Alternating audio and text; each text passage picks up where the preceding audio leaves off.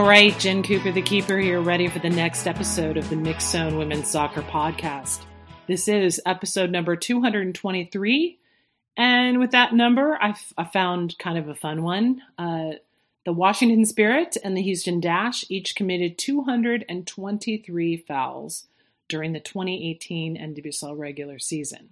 The team with the least fouls was Seattle, with just 202 over 24 games.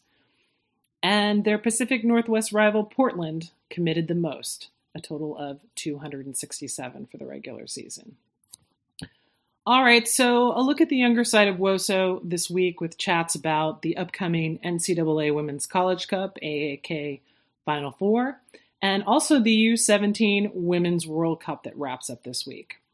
So first I spoke with my friend Mark Sean, who has written about the U17 and U20 women's national teams for SB Nation and also Soccer Wire. We talked first actually about the NCAA tournament and then focused on the U17 Women's World Cup, primarily the failure of the U17 Americans to get out of the group stage. Then I chatted with my friend Sen Herrera, who writes for Hot Time in Old Town. I think I got it right this time. In Chicago, she's also a huge L-Tree fan, so of course she wanted to talk about Mexico making the semifinals, and at this point, now that I'm taping this, after the semifinals, making their first ever final at the U17 level, well, at any level on the women's side, so props to Mexico. All right, enjoy.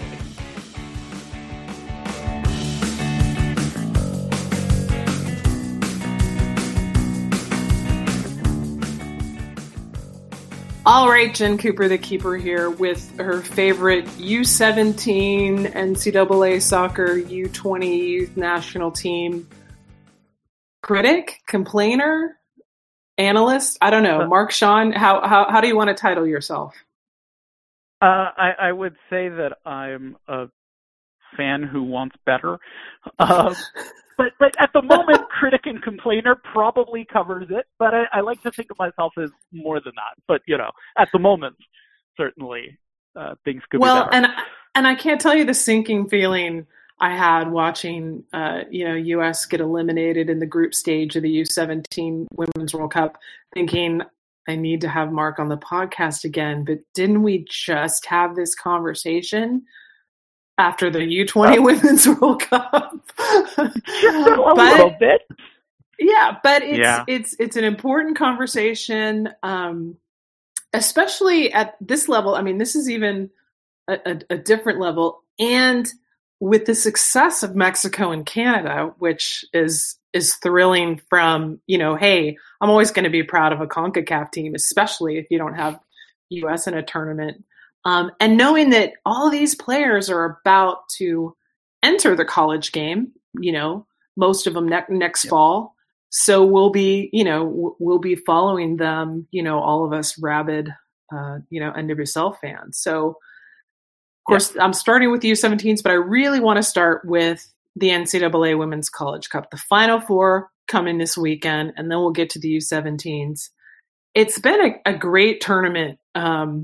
What I've been able to watch in terms of some surprises and some tense matchups where when I look at the bracket, it's like, it's kind of hard to gauge, once you get past that first round, and I think as much as some of the big names are still the big names, we also saw some big absences, like Notre Dame wasn't even in this tournament. No. They've been a little bit rudderless the last couple of years, Notre Dame has. But I think, although if we're going to talk about teams, that are unusual, I think we do have to shout out Tennessee in particular. Yes. That they, broke through to the quarterfinals, which I think is their best ever finish. Pretty sure. And they gave Stanford a game. They have this fabulous goal scorer in Bunny Shaw, who's got the great personal story and has been playing well for the national team. Although she was inexplicably left off the Hermann semifinalist list that got announced today, which I can't say I'm very happy about, but she's a heck of a player. I wonder if that's based on number of games played, and I'm just guessing, because when I talked to Jen Hildreth about Bunny Shaw for the podcast a few episodes back, one of the things that Jen pointed out that she was named SEC Offensive Player of the Year having only played 7 regular season games. So I wonder if that's something that the Mac Herman people consider or not. I mean, look, I suppose that's possible, but she's got what, like 14 goals? I know. I know. But yeah, so congrats to Tennessee. I mean, I'm sure they would rather be still playing this weekend, but they've done a heck of a job this season. And then Baylor, which made it to the Final 8 last year, made it to the Final 8 again. That really surprised me because, again, not a name school. They won the Big 12, I think, for the first time in 20 years this past fall. And I always love thinking of Baylor because it's coached by someone who coached in the WSA. The previous head coach was a player in WSA. And just a different, a no-name program in a way. And I don't mean that as an insult at all. But, a school like Baylor or Texas Tech, a local rival, is never going to have the cachet, I think, of a Stanford, North Carolina, Florida State, that kind of thing. Right. So I was excited to see them get as far as they did. So honorable mention to them too. But our matchup for this weekend, we've got Georgetown versus North Carolina, Florida State versus Stanford. Only Georgetown hasn't won the College Cup before. So what do you think of those two matchups, especially given that, we know your favorite team, UCLA, barely missed getting to the Final Four on penalties against North Carolina? Sadly, yeah. So starting with North Carolina against Georgetown, I actually think that one's a little hard to call. I give probably a little bit of edge to North Carolina, but it's not one-sided by any means. I mean, look, Baylor is a very physical, very athletic team, and Georgetown just took them apart. It was really an amazingly one-sided game. And they have some really, really good midfielders, especially Paula German-Watnick, and obviously Kira Cruz and Caitlin Farrell up front. So they are some serious customers. I think the interesting question is how well they're going to deal with UNC's pressure, because in the quarterfinal match against UCLA, UNC did a really good job of exerting pressure in their attacking half and continuing to sustain attacks and corner kick after corner kick after corner kick. I mean, they had 11 of them. Now, that said, that was also on a very small field. There was a whole this saga on is actually a little bit strange. For those of you who haven't been following, North Carolina's regular field, Fetzer Field, where they've been playing for years, was being rebuilt. Only it was supposed to be done before the season. That did not happen. So they moved to a field in Cary as part of the WakeMed soccer complex. They're not in Salem Stadium. They're not in the stadium. They're in a little field next to it. I can't remember the name of it. Yeah, they call it Stadium too, but it's not. It's the Coca Booth Stadium. Coca Booth, who used to, I think, be the mayor of Cary, and they named the second field after him. But one of the striking things about that is it is a very small field size-wise. Plus, also capacity-wise, but the field itself is quite small, which obviously helps a team like North Carolina that likes to, get very physical and very close and put a lot of pressure on. And of course, Anson Dorrance being Anson Dorrance, used liberal substitutions among his forwards to make sure that they could keep running at the pace that he needed. And they gave UCLA, who have some fabulous midfielders, a lot of trouble. And so it will be very interesting to see if they can do the same thing to Georgetown, playing on a much bigger field. And I think the intangibles for me, I think, are with UNC. They have players who've been here before. They have obviously a coach who's been here before. And I'm not sure. I wonder whether Georgetown is ready. No travel. Definitely no travel. And I just wonder whether Georgetown is quite ready for what UNC is going to throw at them. It's not just the physicality and intensity. I mean, they have some very talented players, UNC does, especially, for example, in midfield, Brianna Pinto, who's only a freshman but is a heck of a player, and senior Dorian Bailey. One thing to note, UNC's probably their best forward, Alessia Russo, who's an England youth international, is out for the season with a broken leg, so she will not be playing. If she were in, I think it would definitely give the edge to UNC. As it is, it's not as much, but I still think UNC in the final is most likely. Though, talk a little bit about North Carolina's goalkeeper, because she was really the difference maker in the penalty kicks, but it seemed like UCLA was knocking on the door most of that game. I mean, that especially for them to come back from being down 2-0 to tie it 2-2. Yes, and it's worth noting. So it's worth noting that the first goal was, to some extent, on the goalkeeper, because Haley Mace was near post, and the Samantha Leshnak, who's the UNC goalkeeper, set up in a very, very wide stance such that Mace was able to hit it through her legs, when she really, from that angle, should not have been able to.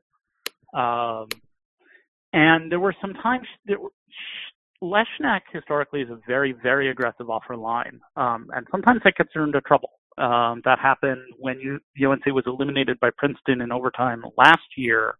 It happened because Leshnak came off too aggressively, didn't get to the ball, and Princeton was able to chip it past her. This time there were a couple of uneasy moments. UCLA, frankly, should have taken the lead with about 10 minutes to go. But look, Leshnak is an incredibly athletic shot stopper. If this goes to penalties, I mean, she was excellent in the shootout.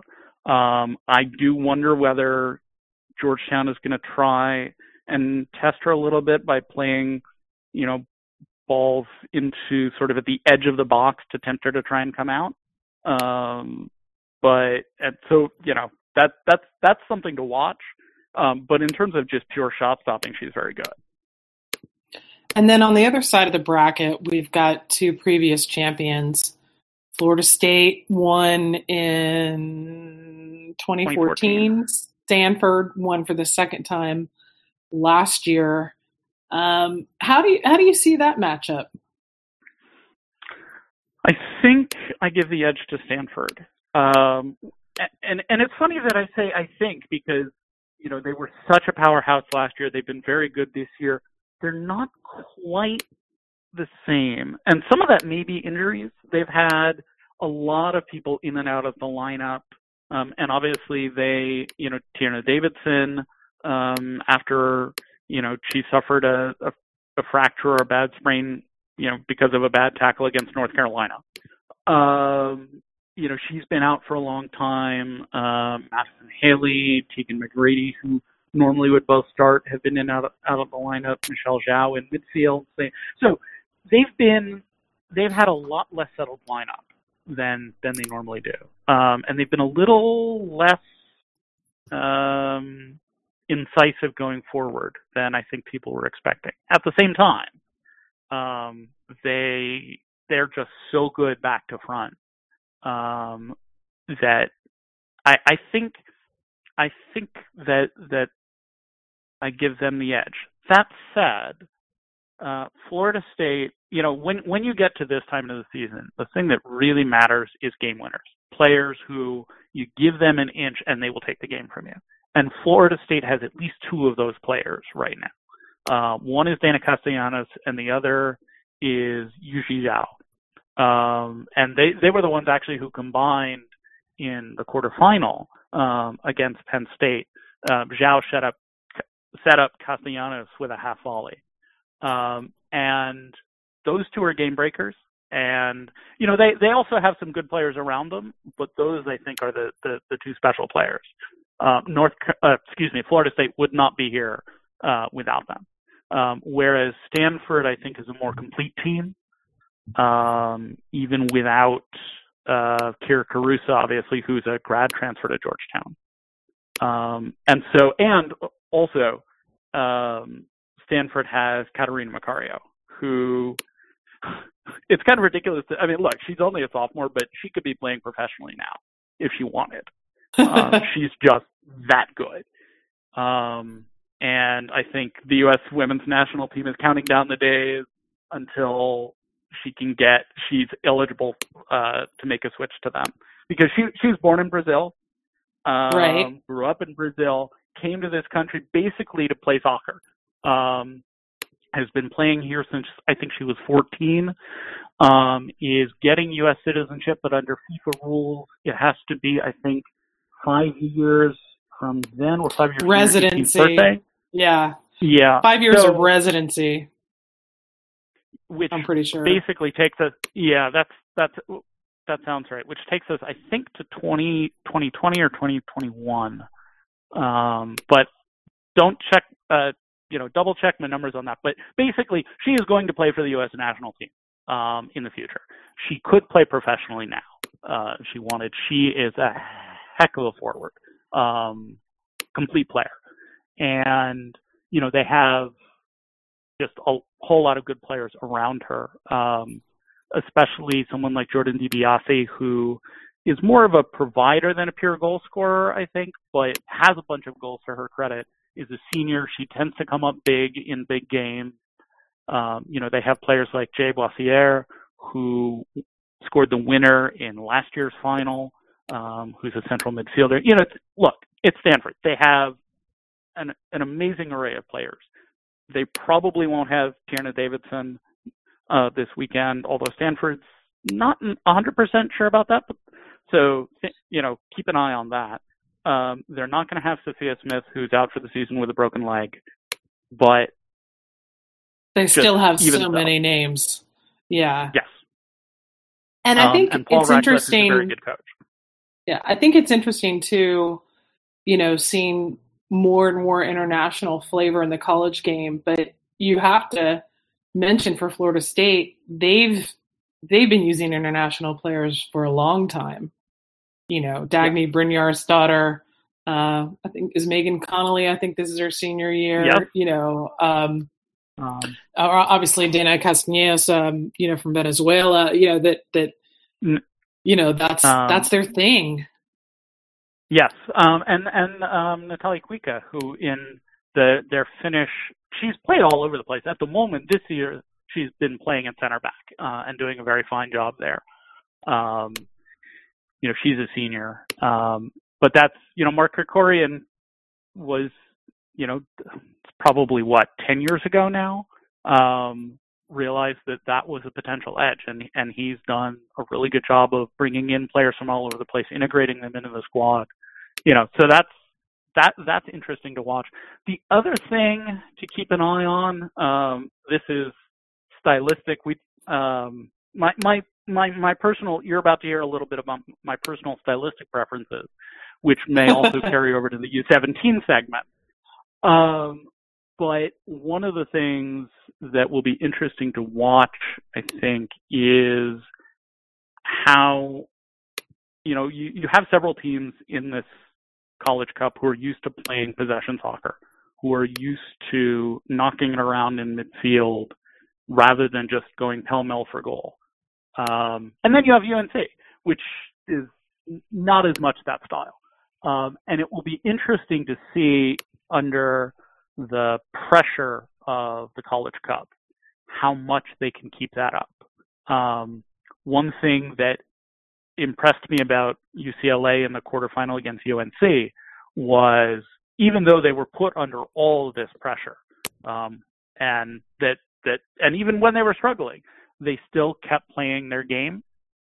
And they have a style. They continue to play that style. Now, look, they lost in penalties, and North Carolina, they are, worthy entrants in the College Cup. But it will be interesting to see whether Stanford, whether FSU, whether Georgetown can play their game too when push comes to shove. I'm looking forward to both of these semifinals because they're very different kind of matchups. Yes. And the Georgetown UNC, I think, is more of a contrast in style. To be honest, I'm expecting Stanford FSU to be a little bit cagey, because these are experienced teams, these are experienced coaches. They've been here before. They know how this goes. They don't have to open up. They both have teams that are capable of hitting, of sort of playing cautiously and then hitting you if you let your guard down. And so, I expect it to be a little bit cautious and a little bit cagey, sort of the way that when in the 2013 final, when FSU played UCLA, it was a very, very cagey match. I mean, that was 0-0 through 90 minutes. Now, I'm not necessarily saying that'll happen here, but, I wouldn't be surprised at all if we get to halftime at 0-0, for example. Now, of course, having said that, there'll probably be 3 goals in the first 15 minutes, just because that's how it goes. But if it is scoreless well into the second half, I think that I would not be surprised. And frankly, I would expect it to be really interesting even so, because it's sort of both teams feeling each other out and engaged in a bit of a tactical chess match, which I think can be really fun to watch. And then I think you've got the challenge too of Friday semifinals, Sunday final, and the Sunday final is a day game. It's 1 p.m. Eastern. That's such a tough turnaround. Now, granted, most of these players are used to during the college season. They're usually playing a Friday night, Sunday afternoon, but it's unfortunate that, the pinnacle of the sport is still like that, where the quarterfinals last weekend, those were one-offs, men's College Cup is the same way. And, I don't know what point, maybe a change is made, but that's gotta be tough. Yeah, no, it really is. And there have definitely been finals, certainly in the last few years, where you could see that the timing was making a difference, was taking its toll on teams. And that's just unfortunate. And I don't know if there's a solution. The NCAA doesn't exactly seem interested in reforms in the interest of improving the quality of play, shall we say. But if I could wave my magic wand, that's certainly one of the things that I would like to change. But wave your magic wand. Do it. Yeah. If I could wave my magic wand, there would be other reforms that I would make first. Starting with our youth national team. Oh, wait. Oh, nice segue. Yeah, we have to put all of our complaints in priority order. So we've got bigger fish to fry over on the international field. U17 Women's World Cup, the U.S. eliminated at the group stage. They beat Cameroon first game. Again, yeah, let's say again. Lost to, I'm blanking on who they played second. Who did they play second? North Korea. And then lost. Yeah. Then lost to Germany. And that game against Germany, I remember I was watching it on the big screen at the Phoenix, and it looked like we had that goal right at the end of the first half. And I'm thinking, there's the thing to rally around. There's the thing that's going to lift the players going into the locker room of like, yeah, we can do this. And then nope. It was disallowed. I guess what they decided it was a handball. I can't remember what the call was. Yeah, no, they called it off, I think, rightly for handball. Looking, I didn't see the handball live, but it's definitely, looking at the replays, it was definitely a handball, unfortunately. Yeah, the refs got that one right as opposed to some of the other calls we saw in some of the U.S. matches. But yeah, the Germany game was a little bit weird, mostly because of the three games, that was the one that they played the best in, and obviously, of course, soccer being soccer, that's the one they lost by the biggest margin. But on the whole, since this is a family-friendly program, I will say they were a mess. I could use stronger language, but I will pass. They were a mess, and they were a mess in the way that U.S. teams have been before, and by the look of it, will be again. In particular, the U17s as a group were very, very bad at building possession, holding the ball, having a coherent attacking structure, and getting the ball from the possession to the coherent attacking structure. That was true. And what's actually worse is they had the same problem against Cameroon and against North Korea for totally different reasons. So Cameroon was more physical, pressed higher, and kept basically forcing errors.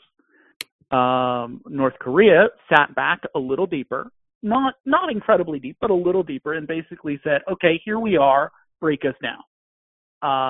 And we couldn't. So, and it was just a mess because the U.S., as far as I could tell, had one player who everything normally would run through, who was a really good passer of the ball, really good on the ball, comfortable, the kind of player that you want. And I'm talking, to be clear, about Sophie Jones, who is a holding mid. And it was really, if you watch them in qualifiers, everything ran through Sophie Jones. The goalkeeper, when they were playing out from the back, goalkeeper would get the ball, or the center backs would get the ball. They'd play a quick pass to Jones, sitting deep. She would then pass it wide or pass it to a forward, and then they would sort of dribble from there. And so Cameroon and North Korea both did the obvious thing and put two forwards marking Sophie Jones. And so there you go. They basically individually marked her, double teamed her, and prevented the easy pass from the back line to her to get everything going.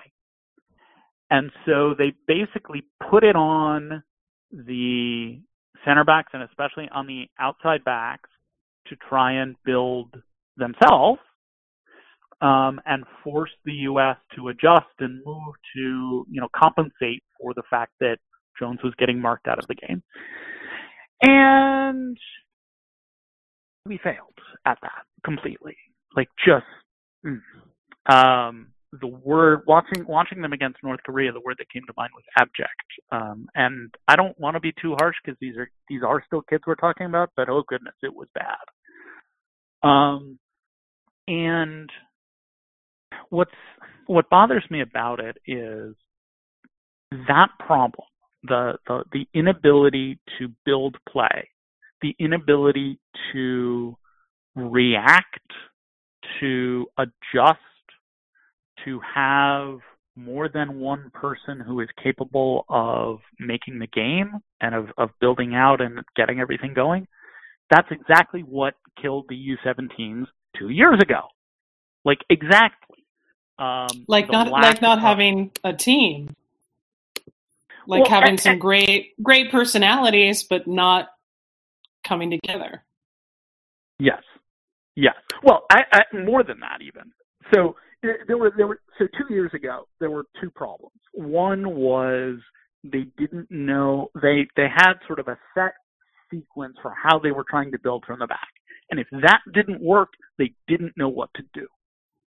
Like they would pass it up to the holding mid, and they would pass it among the back line. They would pass it up to the holding mid.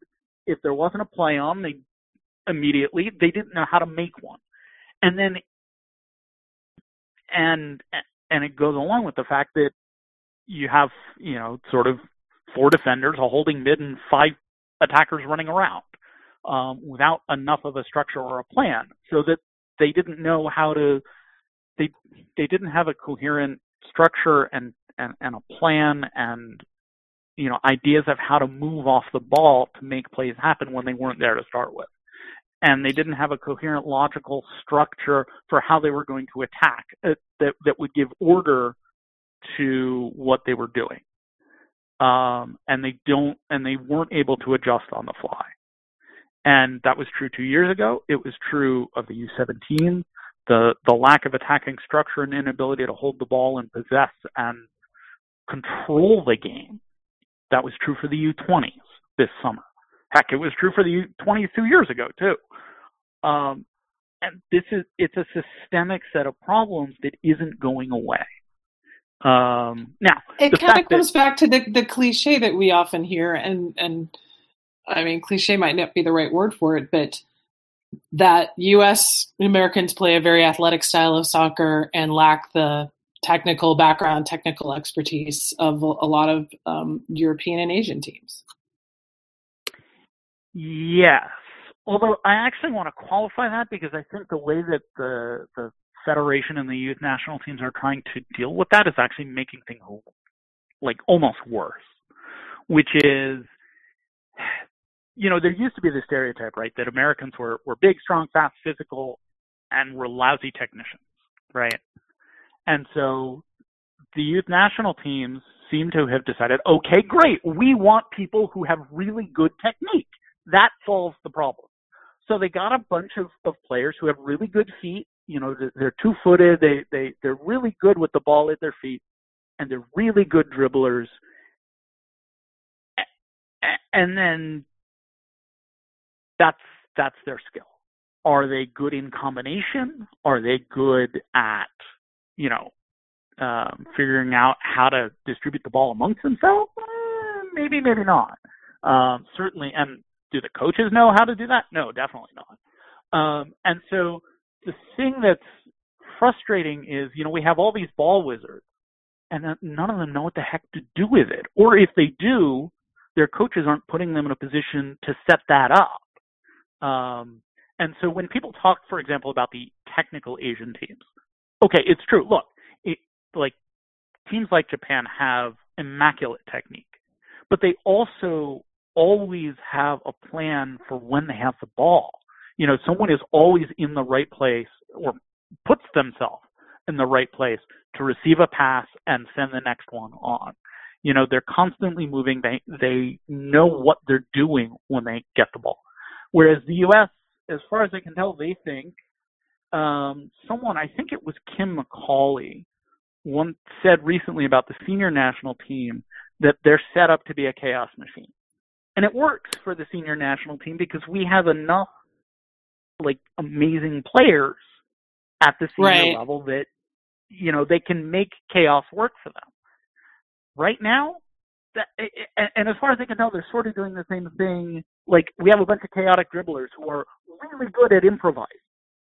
When they have taken the ball away, you saw this against Germany. When they've forced a turnover, when the ball has come loose in their attacking half, they can hit you quickly, really well. Two passes and someone's in, right? But when Germany kicked it long and forced the U.S. to build out of the back, they were terrible. And so the against good teams at the international level, you're only going to have so many chances to be a chaos merchant. And if you can't do anything else, you're going to lose. And we have. 2 years ago, the U17s flamed out at the group stage. The U20s scraped their way through playing like the most conservative scare tactics, and then got outplayed by Mexico in the quarterfinal. Right. This year, the U20s went out at the group stage. The U17s just went out at the group stage. Meanwhile, we have Canada and Mexico, especially Mexico, because they have the harder draw, right? They beat Brazil. They drew 1-1 against Japan and played very well in that game. Certainly better than our U17s did against Japan 2 years ago. Good Lord.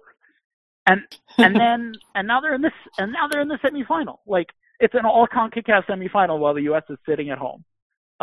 Great.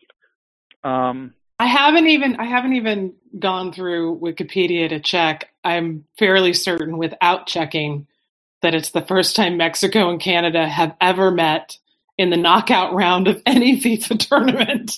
Men, women, age group, whatever. Like it's historic. I can't think of a one. Yeah, no, it's amazing. Yeah, and it's the first time either of them have been in the semifinals, and of course they're meeting. But look, like our U17s haven't made it out of the group stage since the first U17 tournament in 2008, which that's not so good. And look, some of this I think is stylistic. It also needs to be said that the coaching hasn't been good enough. I think that was true 2 years ago. I think that was true of both the U20s and definitely the U17s this year. There were any number of things that I think Mark Hart just got wrong or wasn't ready for or just was not good enough. Look, the thing with Sophie Jones that I was talking about before is really the most glaring. I mean, like, they had a game plan. It was a very obvious game plan. Everybody knew this was their game plan. And within the first, in the Cameroon match, first group match, the first 5 minutes, I'm pretty sure I tweeted, "Oh, interesting, Cameroon is double teaming Jones. I wonder how the U.S. is going to adjust." They never did. Then North Korea did the same thing. They never adjusted. Because as far as I can tell, best I can figure, Mark Hart didn't realize that was going to happen, which is kind of amazing. I've seen this before. I've seen this before, even on the senior level. And of course, I'm going way deep historical here, but when you said Mark Carr didn't think, you would need to, it totally made me think of 2003 Women's World Cup. U.S. is playing Germany in the semifinal. They go down early 1-0. They're pushing. They're not getting a goal. They're doing the same thing of just kind of either Lily or Meeham's crossing to Abby Wambach, and they're just, Germany's shut it down. They never change it up. They never even put in a third sub to refresh them or change it up. Like, I think they really believe that, no, this will eventually work. But, at a certain point, if it's not working, you got to change. And I think just historically, but more specifically now, we're not good at that flexibility. I don't think our youth development, especially the way most kids are exposed to soccer, kind of focuses on that at all. But I do want to hear from you, and let listeners know that it's like, failure at this level doesn't mean, oh my God, the sky is falling. But it does point to, areas where U.S. soccer needs to be concerned or needs to make some changes or, try different tactics. I mean, if you're U.S. soccer, Mark, what do you take from this? Well, if I'm U.S. soccer, I think everything's fine and we have a bunch of talented kids and the senior team is continuing to win, so there's no need to make changes. That is my prediction for what will happen. Also, okay, but what if you're the new You're the new GM hired to run the women's national team, which is all levels, not just the senior level. So if I had my magic wand to do something with the youth national team program, first thing, I think they need a wholesale change in the coaching staff, because, and it's not even necessarily that I think that that's because everybody in that system is a bad coach, but the U.S. youth national teams, and this is true on the men's side too, are very, very insular. They hire from within, they promote from within, they all know each other, they're all friends from going back. And I mean, the last time you had coaches from outside was in the 2012 cycle. And that's at both the U17 and the U20 level. Everybody since has been people with longstanding connections to the program. And at a certain point, that doesn't work. Especially because it means, when you have a reason to think that the coaches who are getting promoted are not necessarily the best ones out there. So that's one thing. I think, and I said this, I wrote a piece for SB Nation after the U20s. I think that the style they want to play is wrong. They really seem to think that getting it wide and having people dribble and take on 1v1 and so on is the most effective approach. And I just don't think that's true. And I think, frankly, the proof is in the pudding. And the best college programs, the most sophisticated college programs, a place like Stanford, a place like UCLA, I would also add Virginia under Steve Swanson, who coincidentally was the U20 coach in 2012 when we won the World Cup.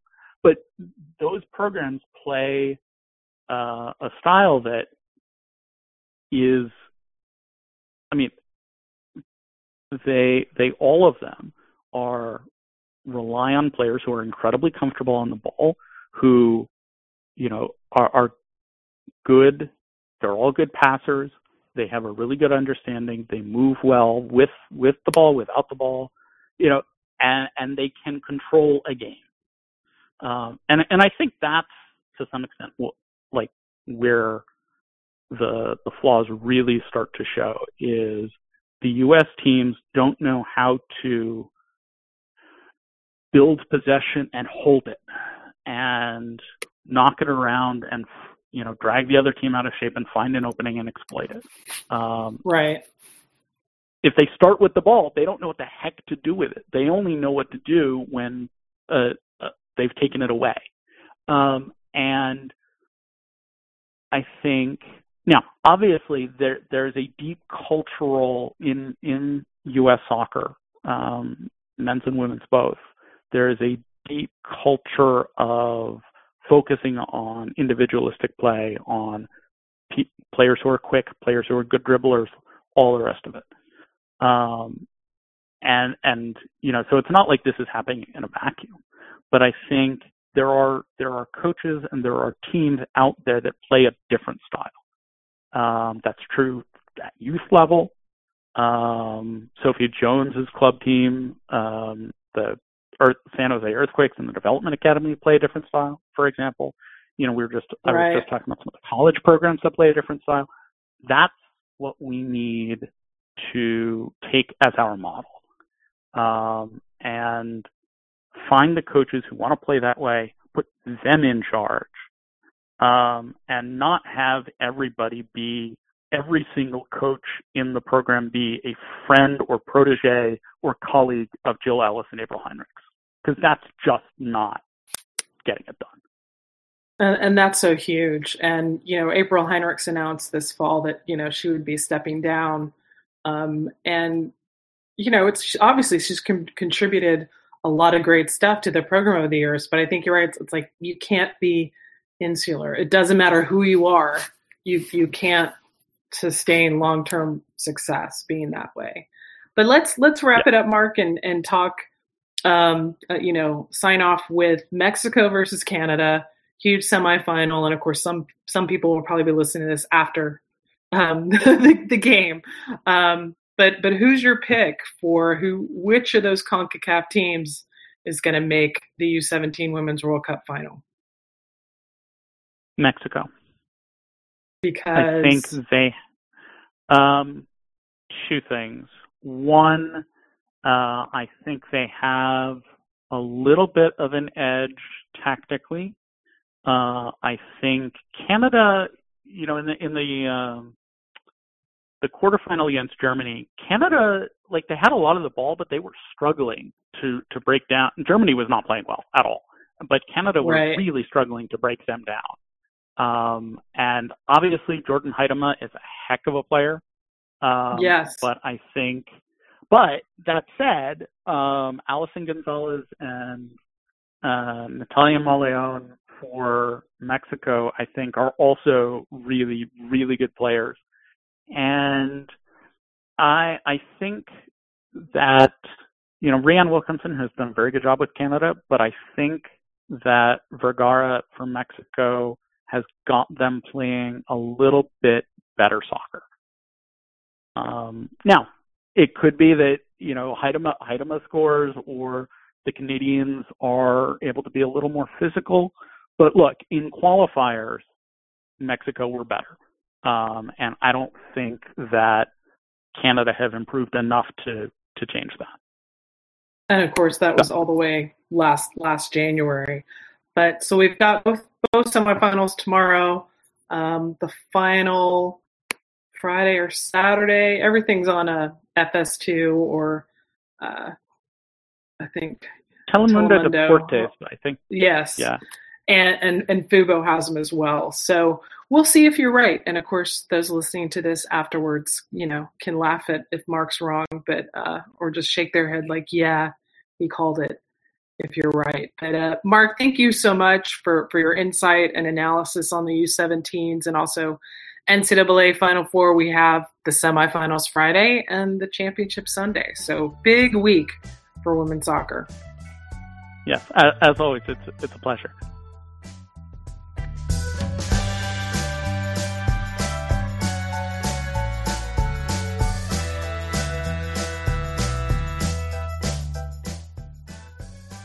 All right, Jen Cooper, the keeper, here with Sandra Herrera, all the way from Chicago. Sandra is the Red Stars correspondent for Old Time in Hot Town. Is that right? Or is it Hot Time in Old Town?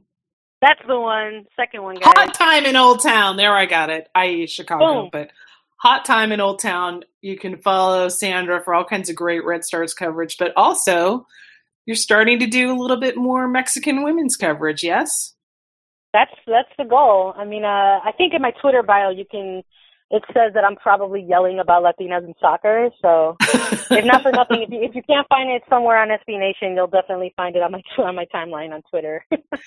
And you had a lot to yell about recently because the Mexico U17's historic performance in the Women's World Cup, getting through a really tough group and qualifying for the semifinal on penalty kicks. And they're going to play Canada, which, we're pretty sure is the first ever Canada-Mexico knockout round meet up in FIFA history, without checking, of course. So let's go back a little bit. Talk about those group games and what you saw. I saw a very young and sort of ambitious kind of U17 team. I think going into this group stage, it was very sort of group of death-ish or esque, a little bit like right. Looking at it on paper, just because you had Mexico, South Africa, Brazil, Japan competing in this group stage, and Mexico has historically sort of had some difficulties when going up against those specific teams at a youth stage. So I was a little nervous. I'm not going to lie. I can't front, especially just coming off of the whole,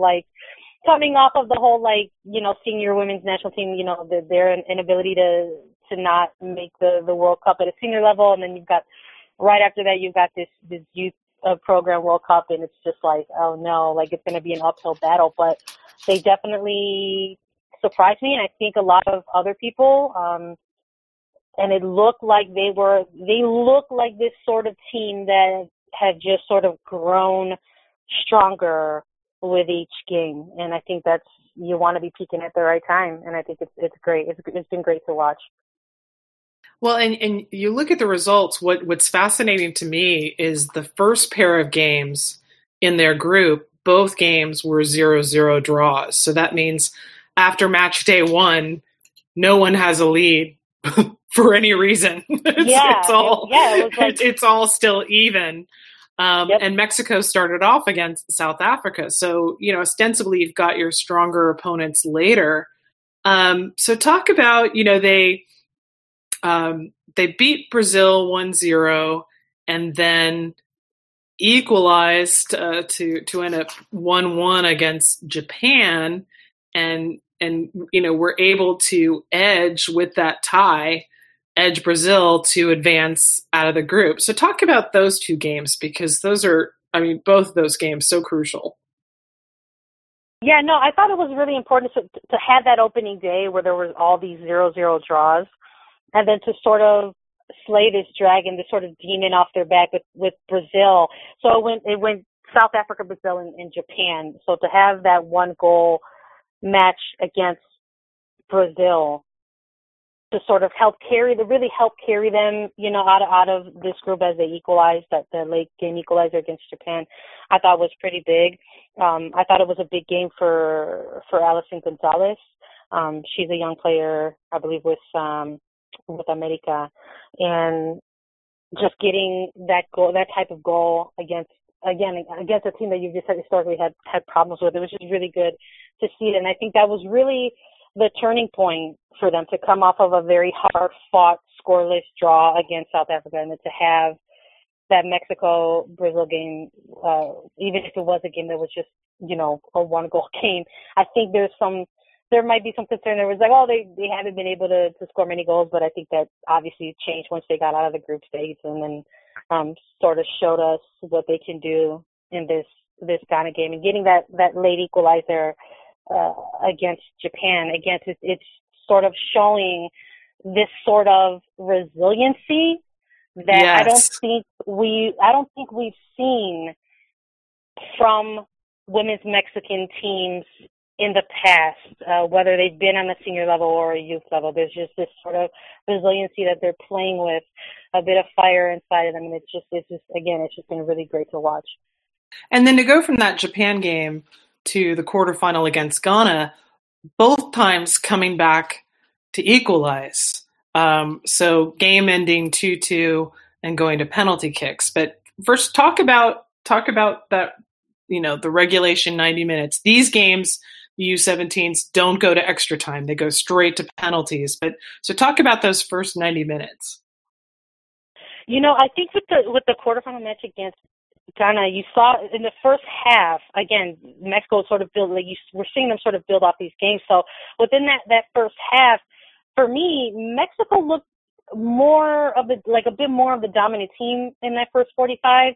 Having more chances, having good possession. And then it really wasn't until the second half when all the goals came. It was a wild 45 minutes. The whole 90 was great. I think if there was a sort of match to sort of showcase this U17 World Cup, this was a really good one for people to tune in and watch, because that second half was just like an onslaught of goals. And you had Ghana, who they made these ridiculous halftime adjustments, and just I'll call it like it is. There was some bad defending on that first goal by Mexico, and it just sort of opened the goal scoring for Ghana. And I'm not gonna lie, it was an amazing goal, and right out of the gate, first minute of second half, out of the gate, and just the timing of that goal and the type of goal that it was, and sort of the mental lapse that occurred on defense in that goal occurring. You watch these moments, and if you're someone like me who has historically watched Mexican teams, and you get a little worried, you're kind of like, okay, well, I've seen this before, like a Mexican team comes out strong and they play pretty well for X amount of time, and then there's this sort of mental lapse that kind of kicks in for Mexican teams, but that didn't happen in this game. You have Nicole Perez, who had an amazing match, and they got an equalizer, and then Ghana came back right around the 75th minute again with another fantastic goal, a bit of a demoralizing goal. And again, these games, they go straight to penalty kicks if they're not, if they're tied.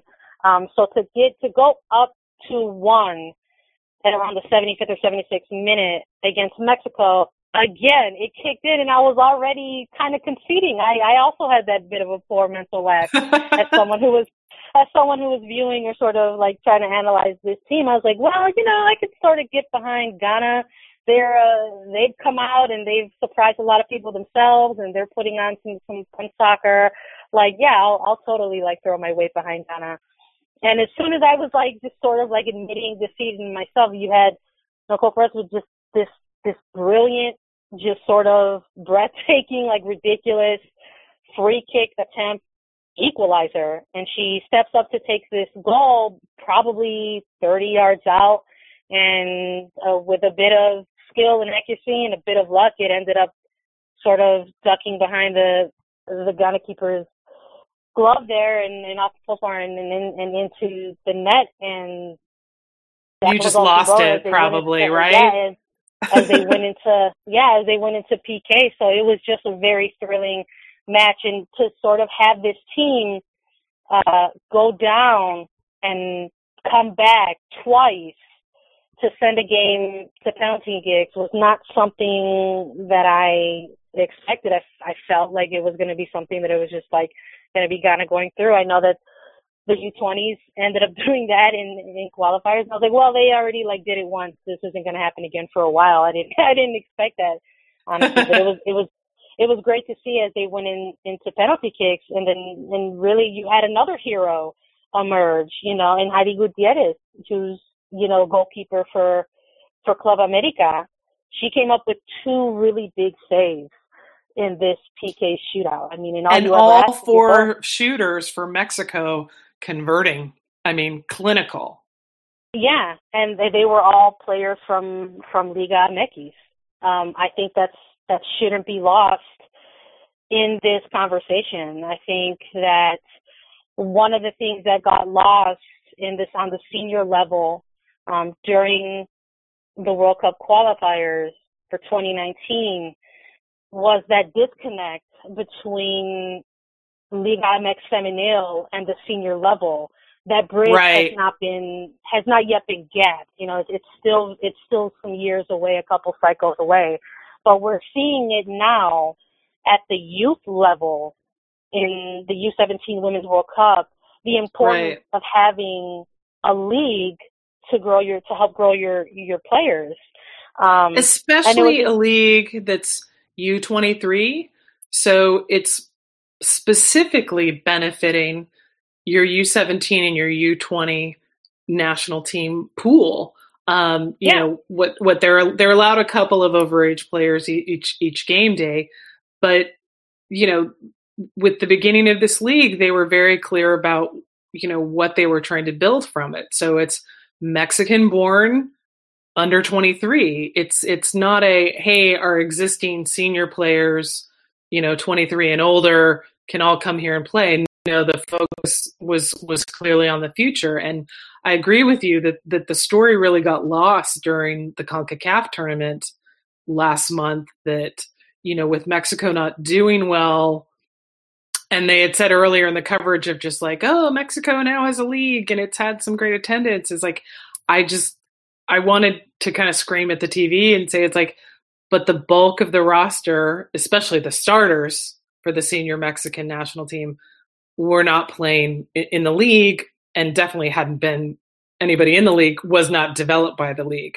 Unlike our U17s and the U20s, I think it speaks so well for the Federation's future. Yeah, no, I agree. It was a little bit frustrating and honestly a little disheartening to just sort of see the lack of, I don't know if I want to say lack of care or just lack of knowledge of the sort of gap that exists right now between the senior level and Liga MX. All of those players who participated within on that roster for the 2019 qualifiers. So many of them have ties to European clubs, whether it's in Iceland or Spain. Some of them do play in the league, but they're on the older side of the spectrum, of that U23, 24 age gap. You have players who were representing NWSL in that qualifier, in Bianca Henniger and Katie Johnson and Christina Murillo. So it was just this like large utopia of like different players representing different areas. This sort of lost generation is what I've been kind of referring to them as.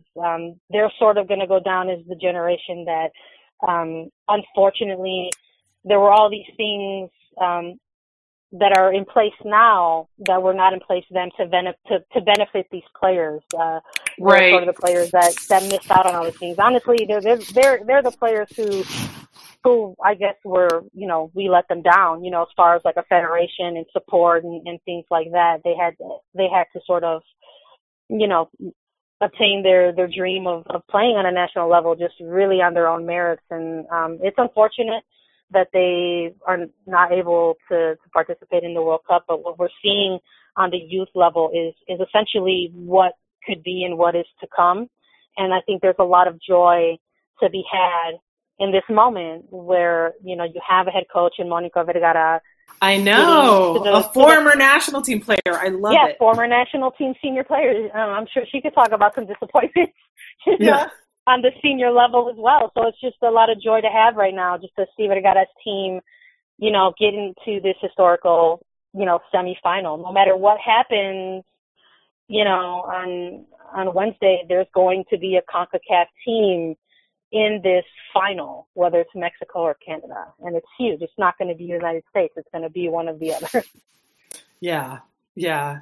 And I think you're right. It's, focus more on the joy for the U17s than, the loss, for the senior team. I just think, the future is really bright and we've seen a lot of great attendance numbers coming out of the Women's League in Mexico. And it's neat to see that the strength of existing brands, some of those brands, well more than 100 years old, can translate so easily, that football is in the blood of most people in Mexico. I mean, if they're not into football, they're into baseball, but most of them are into football. And sure, there might be some hang-ups about women playing, but if you put the women in a jersey that you've been loyal to your entire life,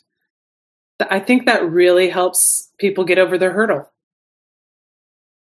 Yeah, I would agree. I think it's part of why some of us are seeing those attendance numbers coming out of various matches in Liga MX Femenil, whether it's been in regular season attendance, seeing numbers like 8,000, 10,000, 11,000, versus these playoff atmosphere type of games. A quarter, what was it? I think I retweeted the other day, the Tigres and Atlas quarterfinal, brought in 16,000 spectators. That's huge for women's professional soccer, Yeah. And I still think back to the 2003 playoff between Mexico and Japan for the final World Cup spot. And they played the Mexico leg at Azteca. And they didn't charge admission. They just, let everybody come in for free. It was more than 70,000 people. Yeah. So it's like there's clearly the interest is there. And I could say this about almost any facet of women's soccer. It's like nobody's really focused on how to, really take advantage of that. If 70,000 people showed up, sure, they didn't pay, but I'm sure you could get at least 10,000 of those people to pay next time around. It's just you know what I'm talking about. It's just the same old, but I love the idea that now that you got the league, it's week in, week out, it's getting TV coverage. it's in a country where soccer, football is the dominant sport. I had some people, reach out to me when I would tweet about the attendance from the Ligia. They're like, well, I guess NWSL sucks then. I was like, we got to put this in perspective. Soccer is already the fourth, sometimes fifth ranked sport in the U.S. So there's different challenges, I agree. where you've got this, soccer's already ingrained, in Mexico. So they just had to remove that final barrier of, hey, watching women. But like I said, but by branding them with all the existing clubs, and that it wasn't some clubs are going to do it like the England way, but like basically the federation said, unless you have a financial issue, like the two clubs that were in bankruptcy, you are having a women's team, and voila, 18 women's teams. Like, awesome. Yeah.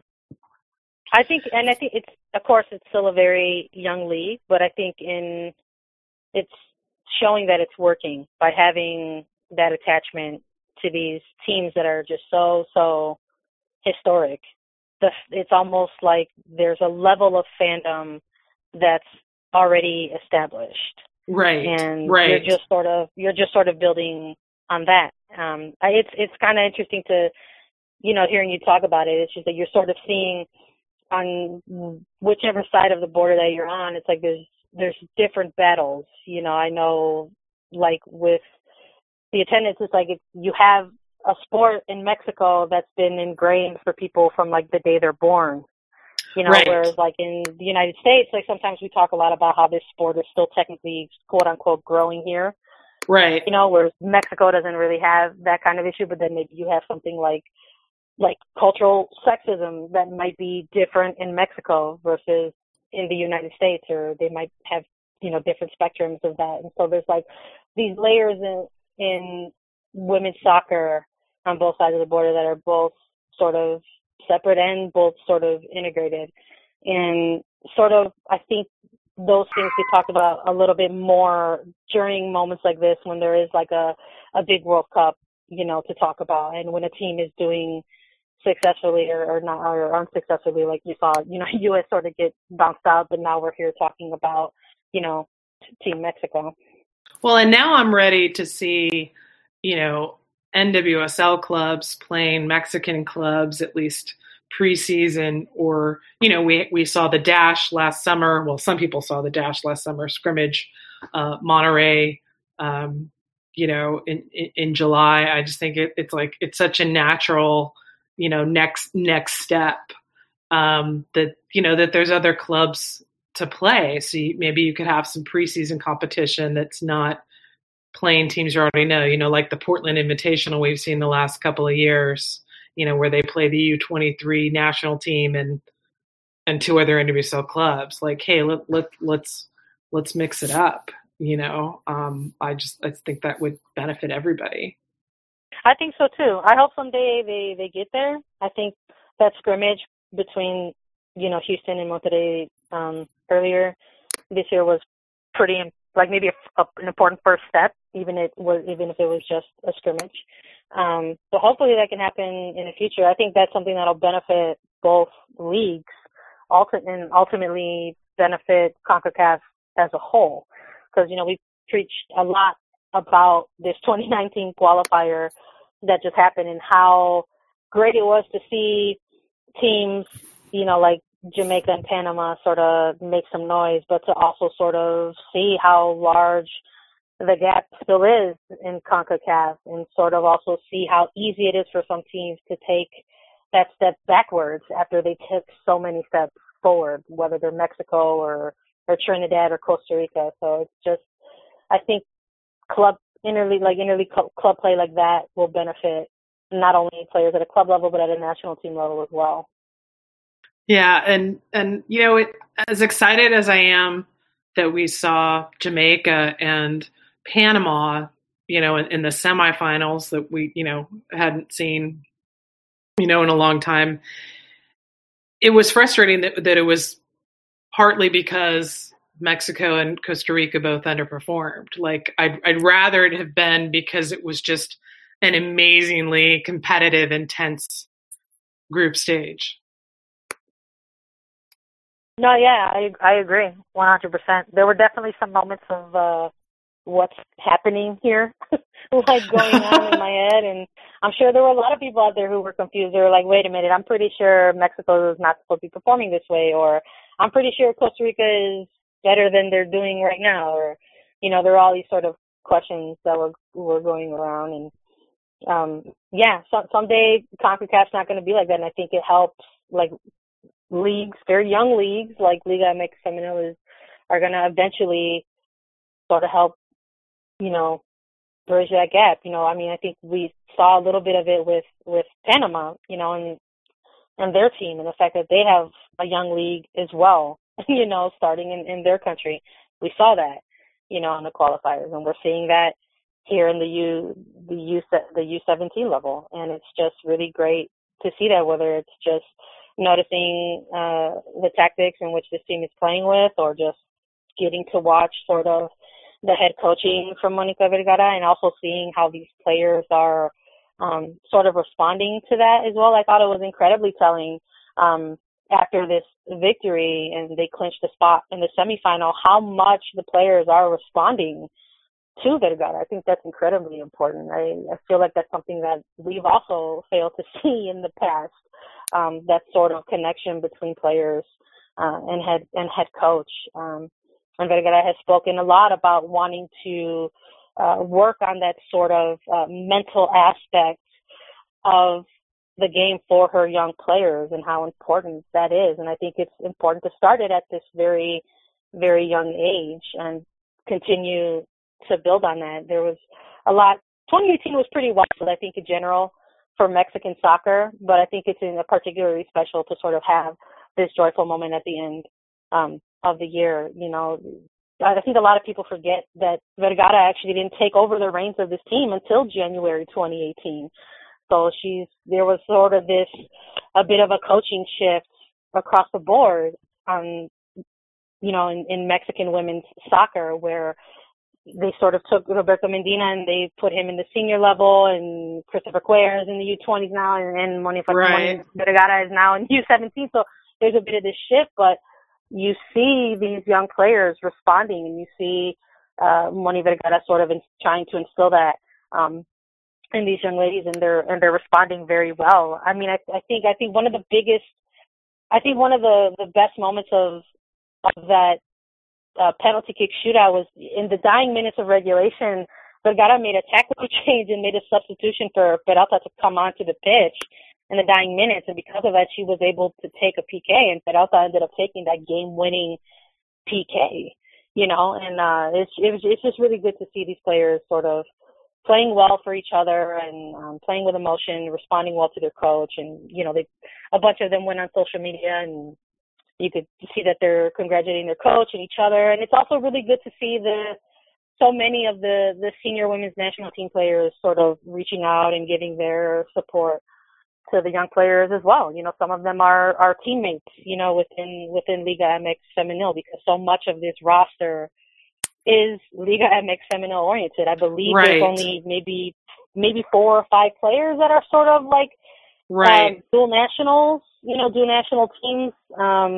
So it's good to see that. And I also think it's really important, that there still are those dual national players on this team, especially this young, because you've seen dual national players at a higher age level, and as this league develops more and more, certain dual national eligible players are going to have to make that decision, quote unquote decision on where to play or who to play for at probably a much younger age level than they were used to making that decision in the past.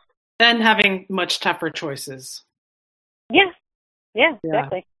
All right, so last question, Sandra. Of course, some people will be listening to this after the Mexico-Canada semifinal. Yeah. I got to ask, what's your prediction? After I watched that Canada and Germany game as well, and I got to say, and this is weird to sort of admit it, but I think that Canada is the underdog going into this match. And I think Mexico, it's their game to lose. I think that Mexico is coming into this game building on their group stage and building off of the high emotion of a quarterfinal match. And I think it's going to be theirs. I think it's going to be close because it's CONCACAF. So it's going to be funny to maybe. I won't be surprised if we see these two teams either like bunker down against each other. That might be kind of weird. But I think it's going to be similar to what we saw in Ghana. Like the second half might open some things up, and I think it could be close. I think it could be like a 1-0 or a 2-1. Well, thank you so much for taking the time to talk, L-Tree U17s and the league. And I'm really looking forward to the game. And of course, even more importantly, looking forward to NWSL 2019 and down the road, maybe getting to see some of these players play against NWSL clubs, if not in the NWSL. Yeah, same here.